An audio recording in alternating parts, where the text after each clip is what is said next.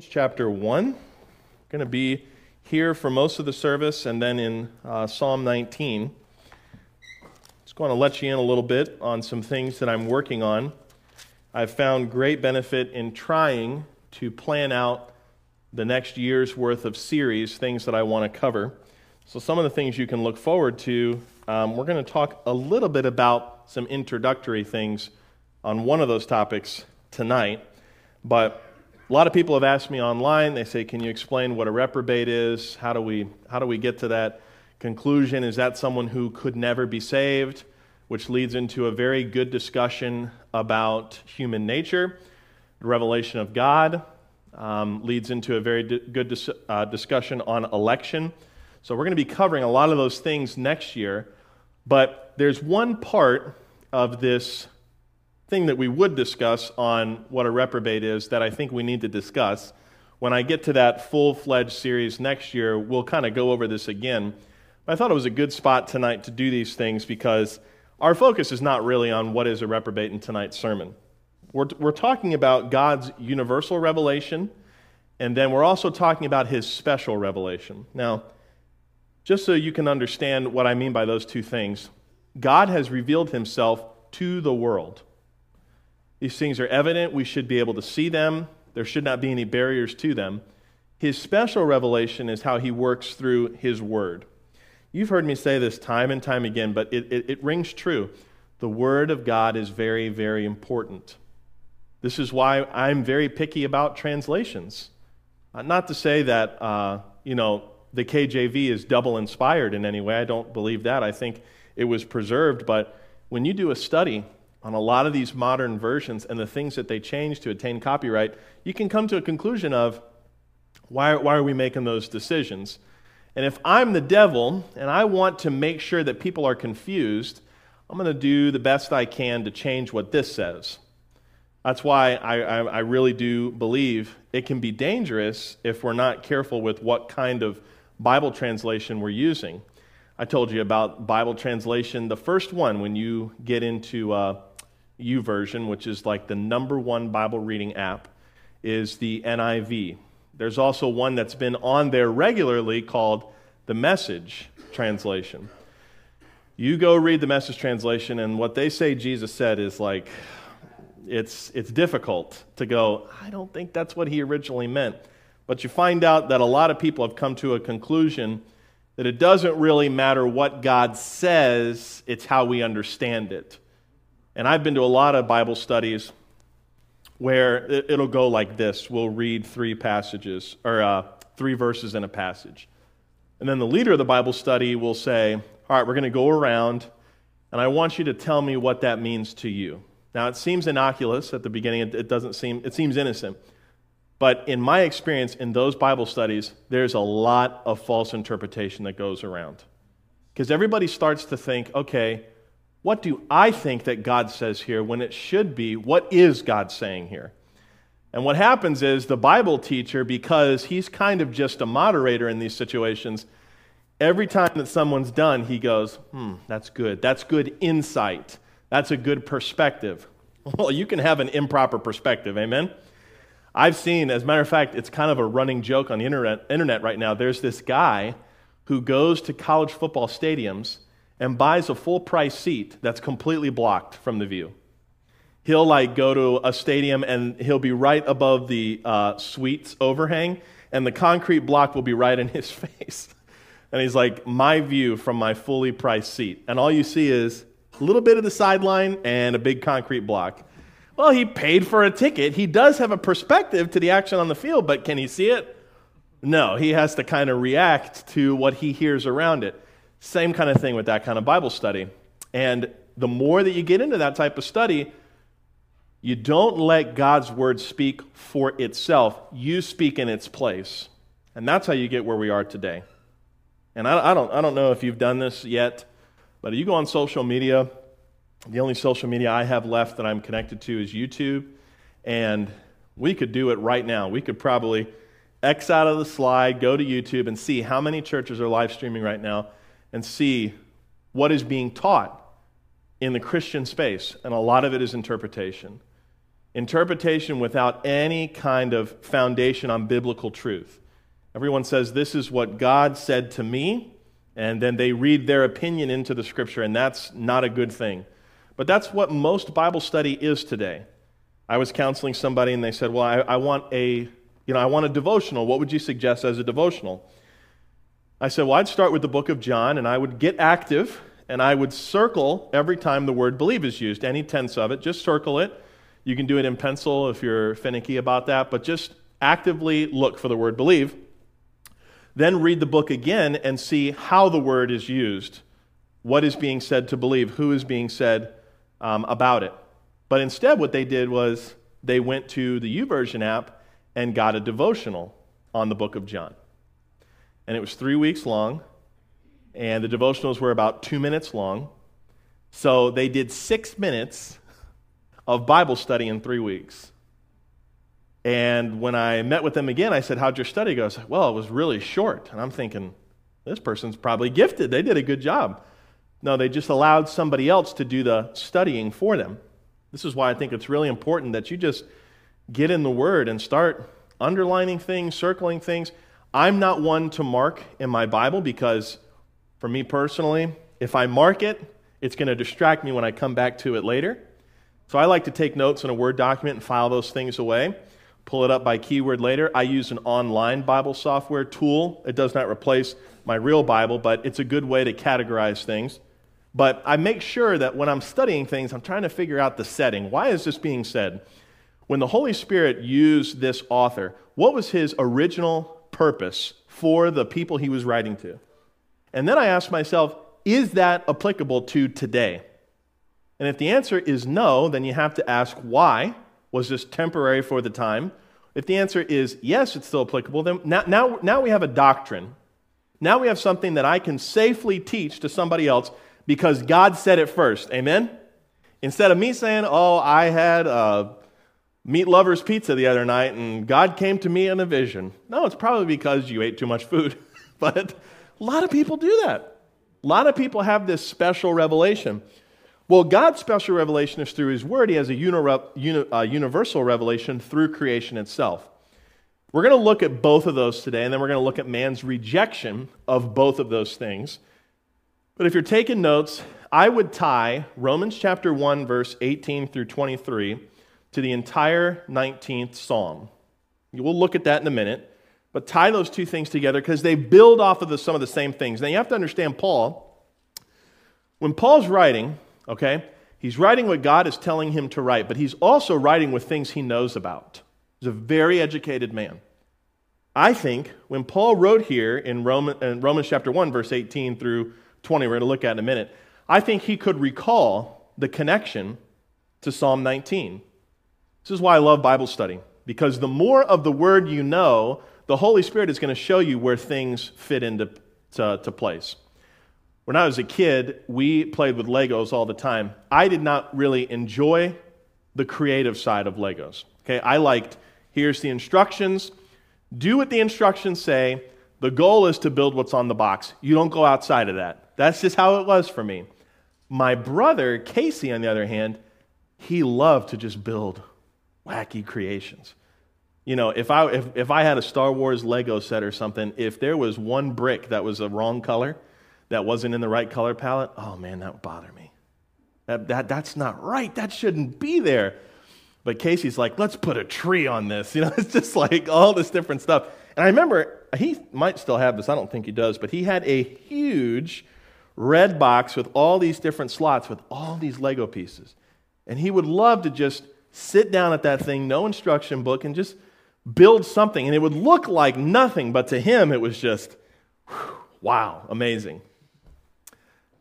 What I mean by all that illustration there is when you get the pieces of the puzzle from different parts in God's Word, it's not something that we just throw together and say, look at my creation. There are instructions. We put these things together to get a completed picture of what God is saying to us. But God has spoken, not outside of His Word in that there's a higher authority, but there's a universal language that He has spoken in, and it's called creation.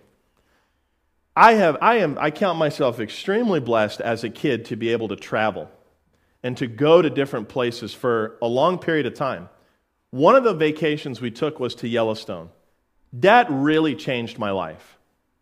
You know, when you're here, right? I don't know how many of you were born in Tampa?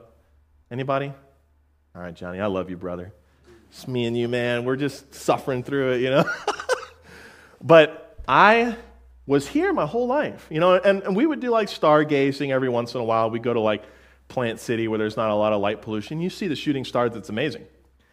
But I remember being in Yellowstone National Park, and we were, I think it was Bryce Canyon was one of the places that we went. And I just remember looking at these canyons that looked like those little dribble sandcastles that I would build on the beach. You guys know what I'm talking about? You get that soft sand and you just let it, just sit on top of each other, and it's like this little, looks like a big upside down ice cream cone. I'm looking at that in real life, and I'm like, that's amazing. Looking at the Grand Canyon and going, grand is an understatement. And just as a kid, I think I was about 12 years old when I went on that vacation. I remember I was like, this is beautiful. This is designed. God designed this with intention and with purpose. One of the things that really struck me were the stars in a completely dark sky. It was like somebody spilled glitter all over the sky. And you're looking up and you're like, man, innumerable. And you think about God's promise to Abraham and how interesting it is. Remember, Abraham came from an extremely pagan culture. And God chose to communicate to him by the things that were clearly seen. Abraham did not go, what is a starry sky? God, I've never seen that. He knew what that was because God's already spoken through his creation. But I remember as a kid, that made an impact on me. It was like, how could anybody deny the existence of God? These things speak for themselves. Look in this passage here for just a moment. Romans 1, 18 through 20 says this. For the wrath of God is revealed from heaven against all ungodliness and unrighteousness of men who hold the truth in unrighteousness. So what's the statement here? The wrath of God is revealed from heaven against all ungodliness and unrighteousness. This is what man possesses naturally. We're born into this world. We are spiritually separated from God. Our nature is, by definition, in these verses here, ungodly and unrighteous. Paul later says in chapter 3 of Romans, there are none that do good at all. This kind of blows people's minds because we do have very good people. Some of you, most of you here tonight are good people. But in the standard of what God says is good, none of us are there. None of us can say, well, I'm as good as what God defines as good. Because what is that goodness in God's standard? It's perfect. It's without any sin, without any error. Not just, avoiding the things we shouldn't do, but also doing the things that we should do. But all men, we're all desperately wicked. All those things are against what God has said. Look at the last part of this verse here in verse 18. Who hold the truth, so they've got the truth here, they're holding on to it, and they do it in a certain way, in unrighteousness. The possession of the truth, meaning man has the truth, note that, he's got it, but he holds it in unrighteousness.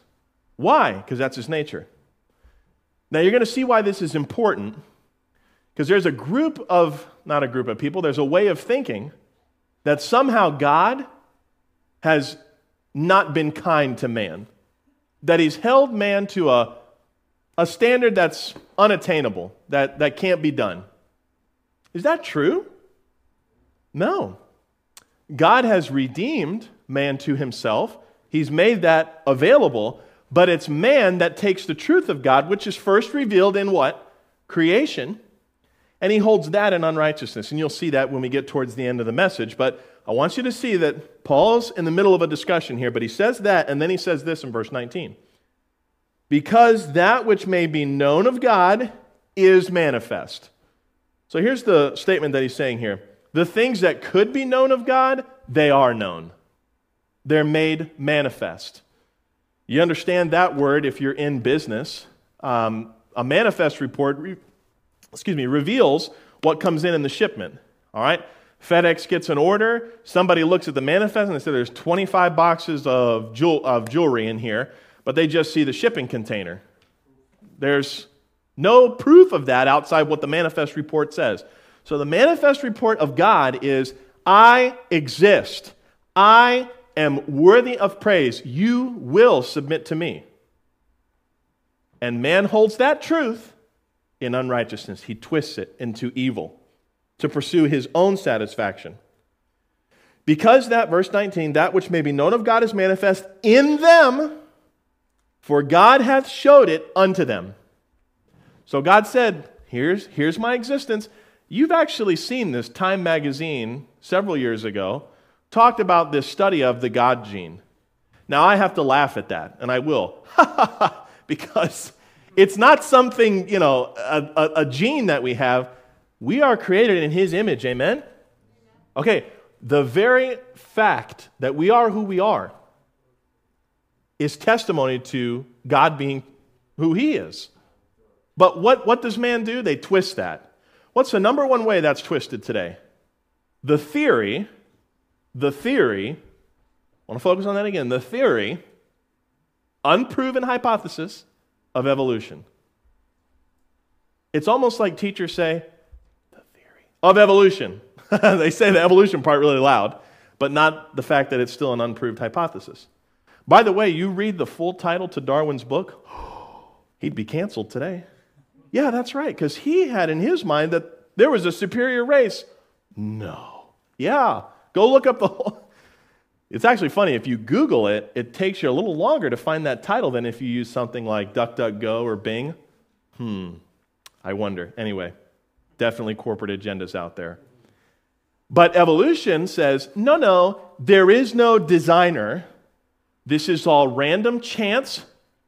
We just happen to be on the absolute only place in the universe that could support life. Don't ask how. It just is the miracle of science. And don't ask how our environment, the way that we function, in the way that we even breathe air, don't worry about how that's a miracle in and of itself. It's just random. These things happened. And they think that adding millions of years is going to help people come to that conclusion. Okay. Well, that is holding the truth. What's the truth? In the beginning, God created.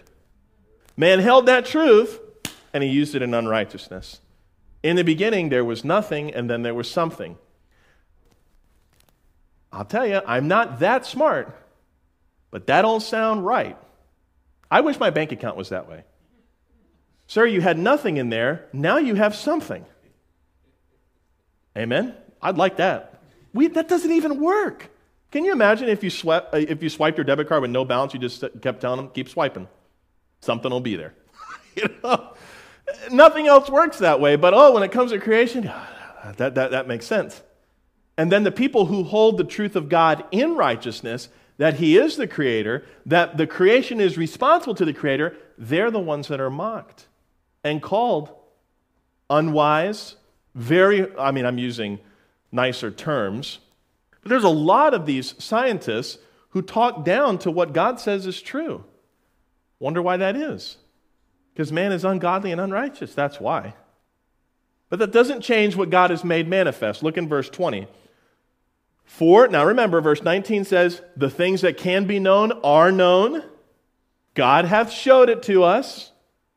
Even more detail here. For the invisible things of Him from the creation of the world are clearly seen. This is a style of writing. This is an oxymoron. The invisible things are clearly seen. What does that mean? The things that we did not see created, but we see the result of them, clearly testify to a higher power. That's what that means. Think about gravity. We don't see gravity, but we see the principle of it, right? And no matter what you believe, gravity is true. That's always a problem.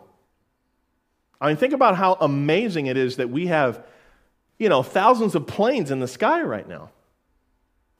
Working against that gravity, with laser-like precision to carry people safely to and fro. Can you imagine if Delta was like, we don't believe in gravity anymore? They'd be out of business. Just because they would choose to deny something that is true doesn't mean that it suddenly becomes false to them.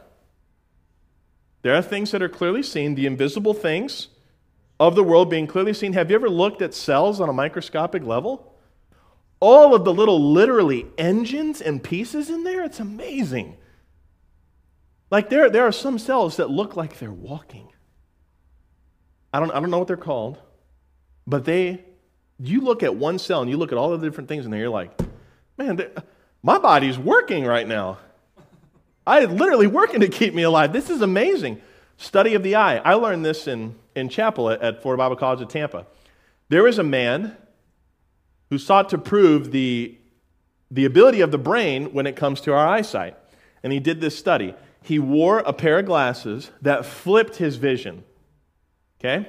So he put those glasses on. First day, everything he saw was upside down. He kept them on for a certain period of time, and eventually his brain corrected the vision so that he would see things right side up. He still has the glasses on that are flipping it. Do you remember this? Yeah, this was amazing. Yeah, I wasn't sleeping during that chapel, I'll tell you that right now. I was like, this is amazing. He flew an airplane with these things on. Put his life in danger to prove the amazing design of the brain. Takes the glasses off. Of course, what happens now? He's supposed to see right side up, but his brain has changed the processing, and now he sees upside down. I'll just give it a few days. Right back to normal. That's design. You don't see how all that works. We can take images of the brain and, through MRIs and EEGs, we can see what's going on in here. But man, that is the evidence of a design. I can't remember what insect it is, but there's an insect that literally helped us design Velcro. In the way the little interlocking hairs on their legs would lock together. You look at a Velcro strap, and somebody studied that from nature itself. That's pretty interesting. I find that all just testimony to God being a... Boy, if companies could think like that, right? You can't have your iPhone for more than 4 years. It could explode in your pocket. Something could happen. We're still trying to beat God on, fossil fuels and all this types of stuff. We're like, oh, we'll just put batteries in our cars. Okay, that's cool. What makes the battery? Shh. Don't look at these plants that are, burning more than it is to do the gas. Don't look at that. Just look at this. Careful now. But we think we can outsmart God. I've been talking about this Neuralink for a little bit. That's real, folks. They're starting to look, Elon and his little, cronies out there, they're trying to figure all that out. They want to put a chip in somebody's brain. Can you imagine if there's a world where everybody has a chip like that in their brain, and you have to pay for the premium version of life, or else you get ads every, 4 hours? I remember going to the beach several years ago, and I'm sitting on the beach, I'm relaxing, and out in the ocean there's a boat with a huge screen selling something to me. I'm like, this is nature. That should not be there. You can kind of get away with the big, the airplane, and it's got the big strip on it and stuff you can save 15% or more on car insurance. But I got a whole, and I think it was an ad for a beer company, and it's just floating by. Like, man, I can't imagine that. Well, that's what man creates. Oh, this is good. This is a good thing. Continuing on in this verse. The things of him from the creation of the world, which are clearly seen, being understood by the things that are made, even, now you need to underline this here, his eternal power and Godhead. That's what the universe reveals. God's eternal power and the order of the Godhead. The Father, the Son, and the Holy Spirit. They are a testimony in creation that God is the one who designed these things, and He is the supreme being.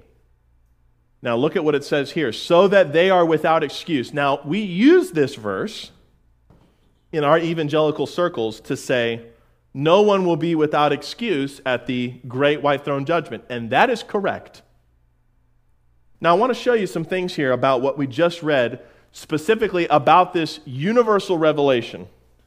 But before we do that, hold your spot and go to Psalm 19. Because this was written earlier, very similar line of thinking. David's writing here through the inspiration of the Holy Spirit. Psalm 19, verses 1 through 6 says this: the heavens declare. When you make a declaration, it's like, hey, I've got something to say. The heavens say what? They declare the glory of God, and the firmament, the sky, showeth his handiwork. Is God's work good? Oh, yeah.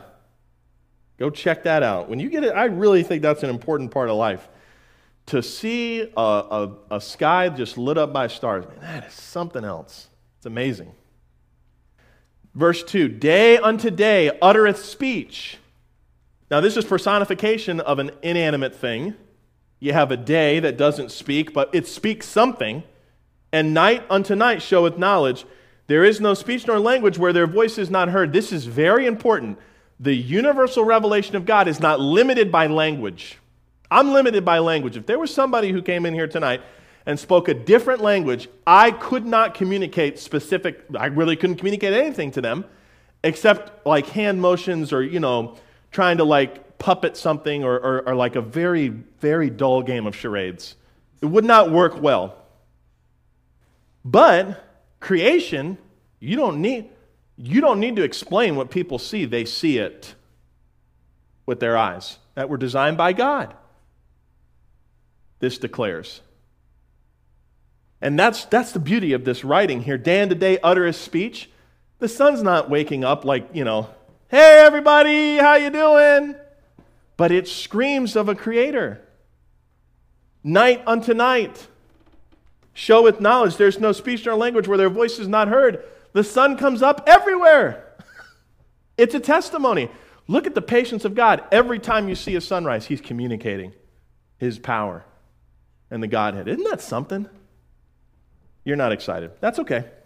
No, I'm joking. Look what it says here in verse 4. Their line is gone out through all the earth, and their words to the end of the world. In them hath he set a tabernacle for the sun, which is as a bridegroom coming out of his chamber, and rejoiceth as a strong man to run a race. So the image, though, of those of a bridegroom and a strong man, this is the glory and power of God in the sky itself. Now, we're not even talking about down on the earth. And the miracle of life here.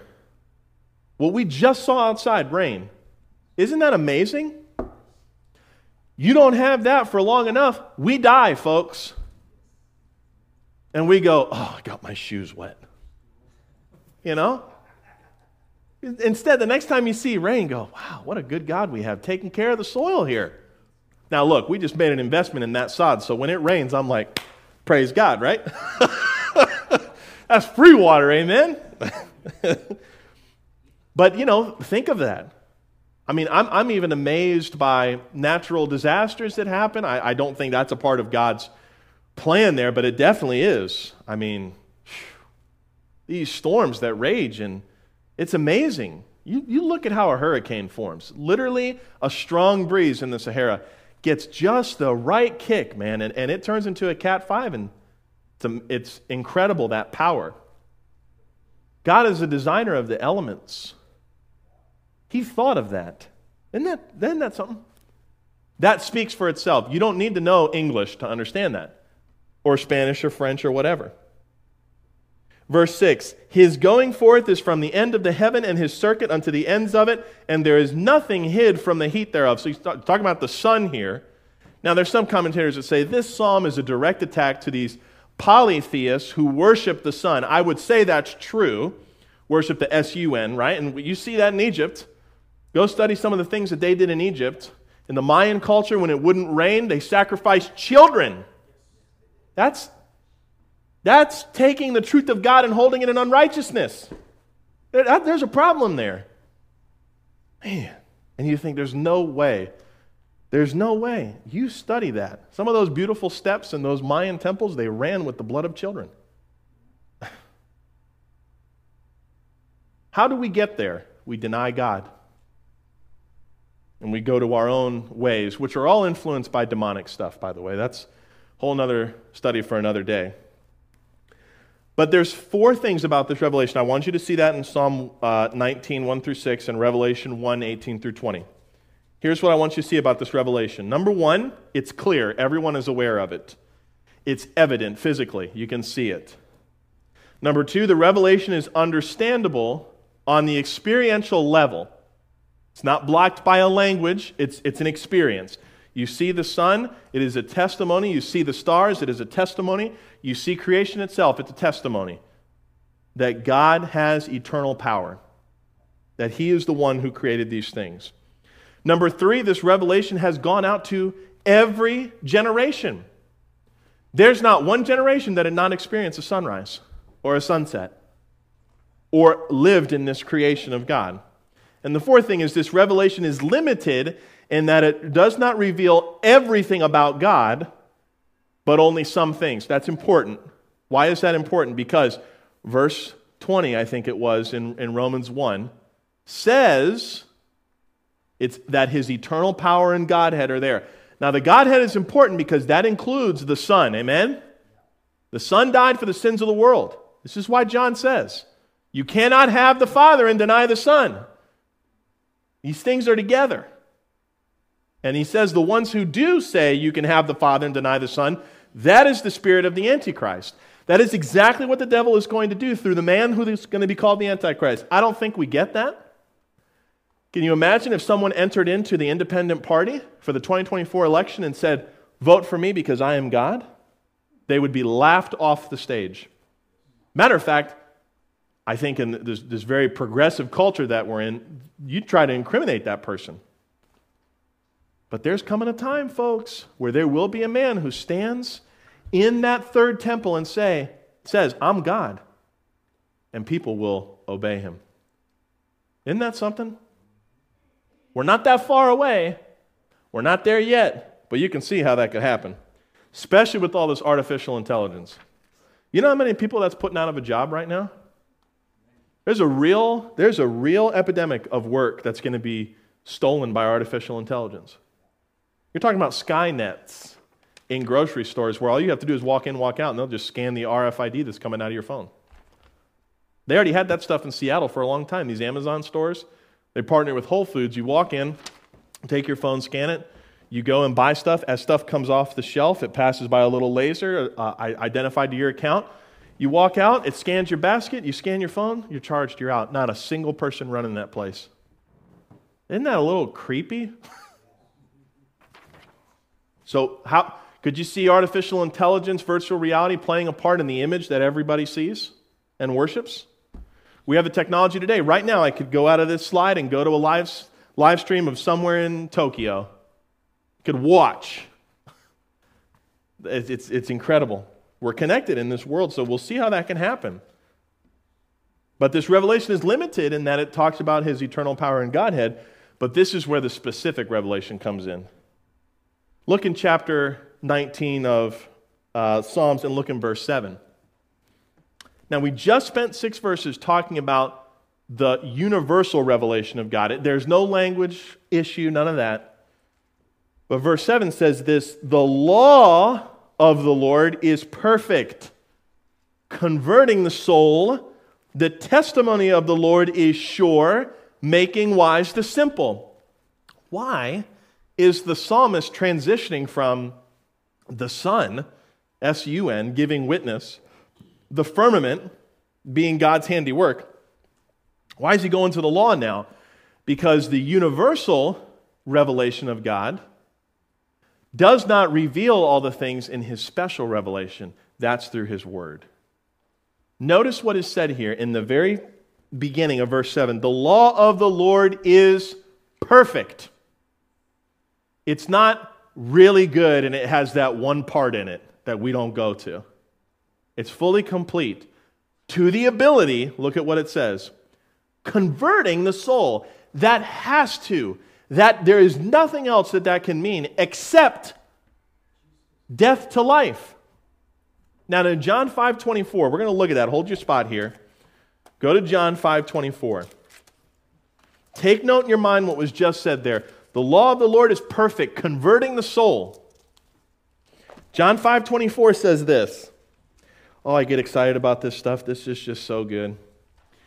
11:21, page 11:21, verse 24 says, Verily, verily, I say unto you, he that heareth my word and believeth on him that sent me hath everlasting life, and shall not come into condemnation, but is passed from death unto life. That's the converting of the soul. That is not revealed in the stars. That is revealed in God's word. And when you take that word, you commit it to memory, and you speak the truth of it to somebody else, God is working through you to bring praise, honor, and glory in those who trust Christ. Amen? Ephesians 2:10, we are his workmanship. Man, created in Christ Jesus. The only way a soul is converted from death unto life is by the shed blood of Jesus Christ, folks. And that's revealed in God's word. You know, I think it's interesting that if you study New Age, and that's a huge category, there's a lot of different stuff in there. I think it's interesting when you study New Age, a lot of worship of nature. A lot of it. And a lot of use of nature too. Using mushrooms and all sorts of stuff to bring about these psychedelic, demonic experiences. If you wonder where I stand on that, I just told you, it's all demonic. But it's interesting that they worship the creation of God, but they do it in the truth of unrighteousness, in the way of unrighteousness and ungodliness. How is the New Age sinner, how is their soul converted? How do they go from death unto life? They heed to the revelation in God's word that life comes through the Son. That's how they experience that transition from death unto life. They put their trust in the Son of God, Jesus Christ, who died on the cross and paid for their sins. They're now converted. And so will the whole of eternity say, God's word is good. That's never passing away. My little piece of property, that's going to be gone. Everything that I could accumulate here, gone. The word will never pass away. Amen? So I want to live in that thrust. I want to plant my flag there and let God figure everything else out. Amen? So go back now, leave John 5 and go back to Psalm 19, verse 7. That second part, the testimony of the Lord is sure. This is secure. It's almost like the illustration of a mountain climber, free climbing. He needs a sure spot to put his hook so he can lift up his weight and plant his foot. Word of God is sure in that way, making wise the simple. Now the simple are the ones who lack knowledge, but now they're described as wise. Why? What changed?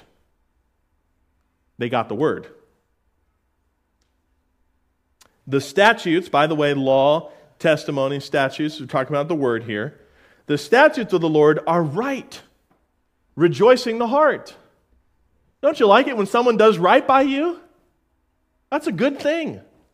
Well, the word of God does right. It brings rejoicing in the heart. The commandment of the Lord is pure. There's no mixture of light and darkness in it. Look what it says. Enlightening the eyes. You get enlightenment from it. Not the world's kind of enlightenment. You look at some of the philosophers that are heralded in psychology today, their enlightenment is just further down into into depravity. Scary stuff. I read a book in college called Machine or Man. It was by Dr. Henry Patino, who's an FBC grad. And he went through and just went to the logical conclusion of atheists. And basically he says, now no shallow atheist will say that this is true. But he basically says an atheist has no morals. They could slay a child and there'd be no problem. They are the stronger one over that child. There'd be no problem with that. Because who's to say it's wrong? The whole thing is you survive. self-preservation. That's not enlightenment that I want. Can you imagine? But that's what people say is good today. Now this revelation here, continue on in verse 9. The fear of the Lord, this is reverential respect of the Lord, is clean. I really like that word, clean. It's good. Enduring forever, the judgments of the Lord are true and righteous altogether. More to be desired are they than gold, yea, much than much fine gold. What's the difference between gold and fine gold? Gold has some impurities in it. Fine gold, the impurities have been burned out. It's a better product. Yea, sweeter also than honey and the honeycomb. Moreover, by them is thy servant warned, and in keeping of them there is great reward. Now, we just moved quite a bit off of this idea of special revelation, but what David is saying is, it's better to have this than just the creation evidence that bears witness, but we also have God's revealed words through the prophets. So let me give you these quick points on this specific revelation. This revelation is perfect. There's no error in it. It has the power to convert a soul from death to life. This can only refer to salvation, which is in the name of Jesus Christ, the Son of God. This revelation is right, which brings joy and wisdom to people. And this revelation is clean, which makes it eternally pure. It produces a pure fear or reverential respect of the Lord. Remember what we studied this morning. Perfect love casts out fear. That's why when it says the fear of the Lord is the beginning of knowledge, that's not we're afraid of that He will consume us. There is peace and confidence and a holy respect for God as we walk according to what He says is right. But we know that we can only walk in that way because we've been born again, which is by the Son. That's the best place to be. That is the eye of the storm, all calm.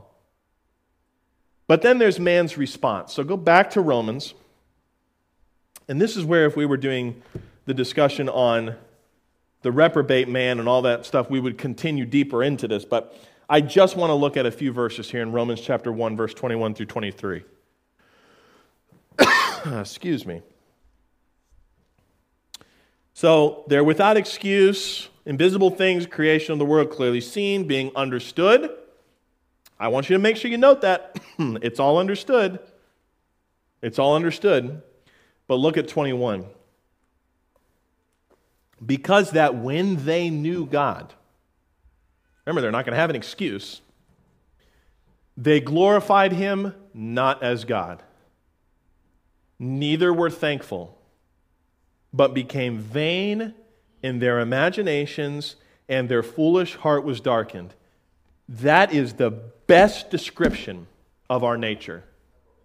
It is totally destitute of doing anything right. And I think it's interesting, every year we see a further outcry of this belief in our society. It's everywhere. It's everywhere and in everything. You're talking about kids shows that are pushing gender theory. It's a kids show. Why is that a part of the script? You know why. We're not thankful. Man is vain in their imaginations, and their foolish heart was darkened. I love art. I love the creative process. I think it's a part of how we were designed. But isn't it interesting that most art has a demonic undertone today? I mean, sinister things. I saw a piece of art that literally looked like somebody was just, taking a brush and swinging it around. It's worth millions of dollars, probably because there's drugs and money laundering involved. But anyway, they interviewed the artist.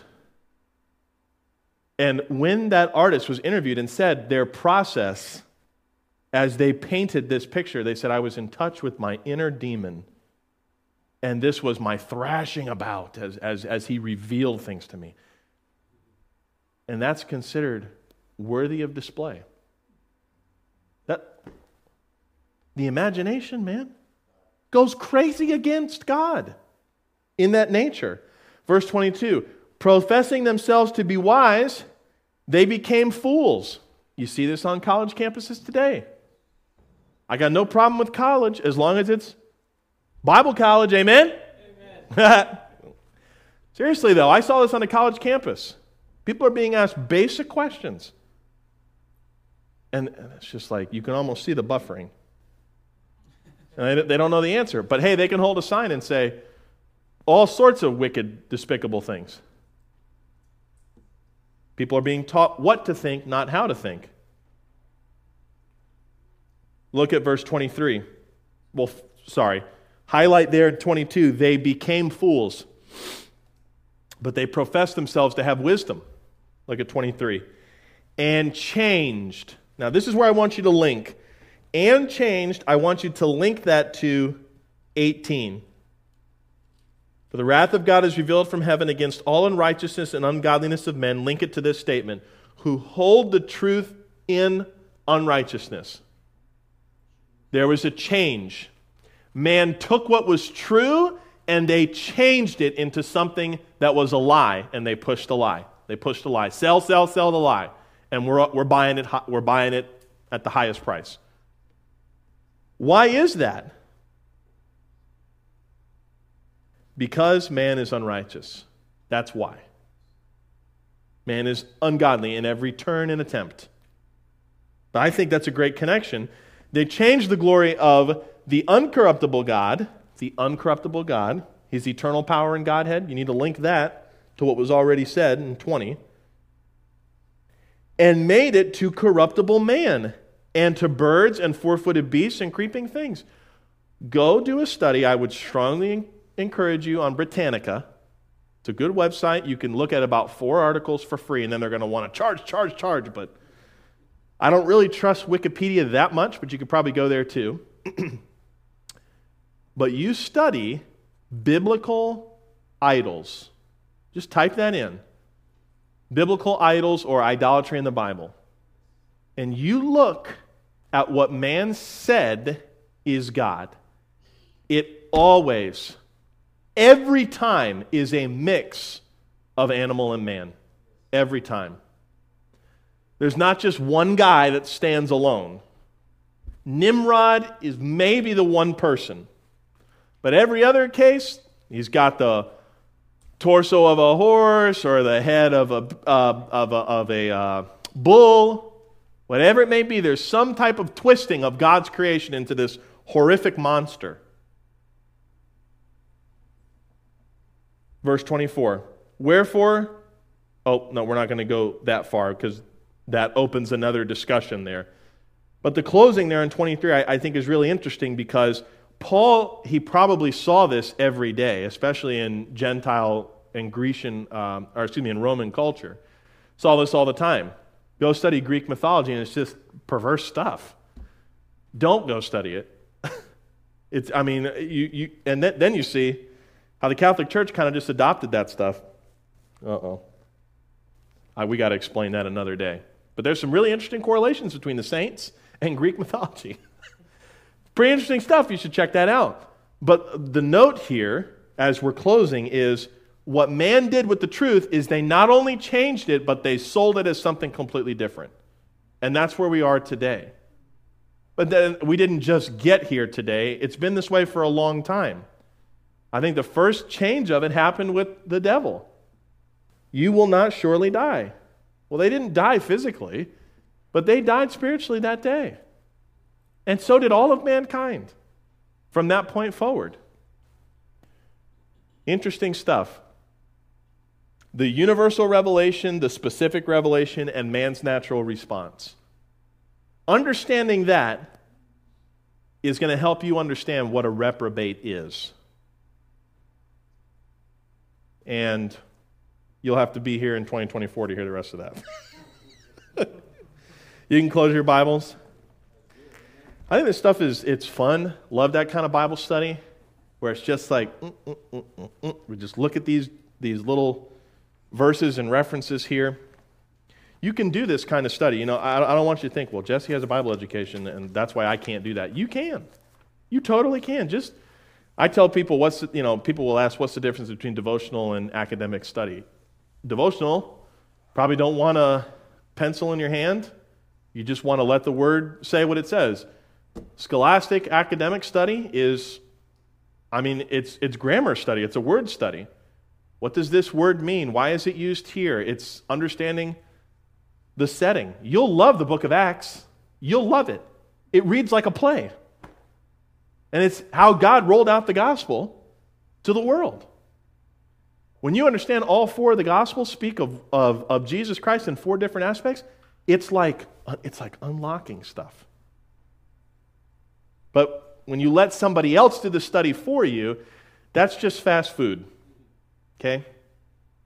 You can get the ingredients and you can make your own meal. And the Holy Spirit in you wants you to study the Word, leading and guiding you in all truth. That just doesn't happen supernaturally. It's here in the Word. So be a student of the Word. But that kind of study we did tonight, I do that every day. I sit in my office and I do study like this, and it's the best thing ever. I am so blessed. I really am. Don't take this for granted. I love studying God's Word, man. It's just like fresh air. It's great. I love coffee. I love the smell of it. When somebody's making it and I'm at their house, I'm like, God bless you. You really know, you know? I look at the Word the same way. It's just refreshing. Because, you know, I'm so glad you're not here tonight hanging on your eternal life because I said something. Amen? God said it first. So we should know what He said. All right.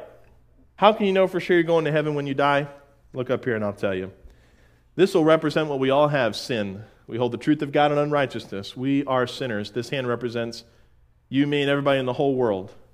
We're separated from God because of our sin. God, He loves us, but this sin causes separation. If we were to pay for it, you'd have to spend an eternity in hell forever separated from God. There's no amount of good works that could pay for this sin. Somebody has to die. This hand will represent the Son of God, Jesus Christ.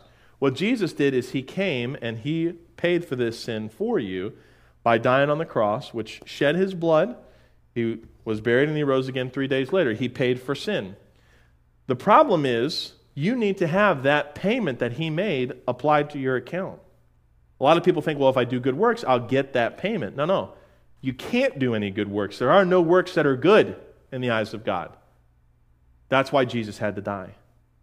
For God so loved the world that He gave His only begotten Son, that whosoever believeth in Him should not perish. There's salvation. Whosoever believeth in Him should not perish, but have, just so there is more clarity here, everlasting life. So you receive everlasting life, which means this is paid for, by simply believing on Jesus Christ, the Son of God, that what He did on the cross and His resurrection was for you. That it was for your sin. And that's how you experience permanent salvation. Dr. Lindstrom had a CD that I have still had requests to make copies of. How permanent is your salvation? I like that word, permanent. That is a good definition of our eternal life. Amen? We're saved forever. And that happens by faith in Jesus Christ. Amen? Let's go to the Lord in prayer, shall we? Heads are bowed, eyes are closed, nobody looking around. If you're here tonight and you say, Pastor, I walked in here tonight trusting myself, my good deeds, to get to heaven. I thought I'd be good enough, but maybe you're here and you say, I'm not good enough. I may be good in man's eyes, but I fail the test of righteousness. In God's eyes, I'm not perfect. Well, you can get right with God tonight by simply putting your trust in Jesus Christ, the Son of God, who shed His blood, was buried, and rose again to pay for your sin. The moment you do that, the Bible says, you are now a child of God. You are eternally secured. Your sin is paid. You are saved. If you're here tonight and that makes sense for the first time and you've put your trust in Jesus Christ, please let me know by a raised hand. Raising your hand doesn't save you. It just lets me know and I'll pray for you. If you're on the internet, you can leave a comment and we'll reach out to you. We've got some great material to help you grow in this new Christian life. But you're a child of God forever now. Heads are bowed and eyes are closed. You're going to face a lot of scrutiny, name-calling, shaming, because you stick to the Word of God. You just keep sticking to the Word of God. Amen? You keep reading the Word, you keep studying and doing what it says, and let God take care of those who come against us. but know you've got a great book here to study. Father, thank you so much for your word. Thank you for your love that was shown to us at Calvary and that we see every day. Thank you for creation, how beautiful it is to look in nature and see your design. And Lord, we yearn for heaven. We can't wait to see what it's like there. In Jesus' name, I pray these things. Amen.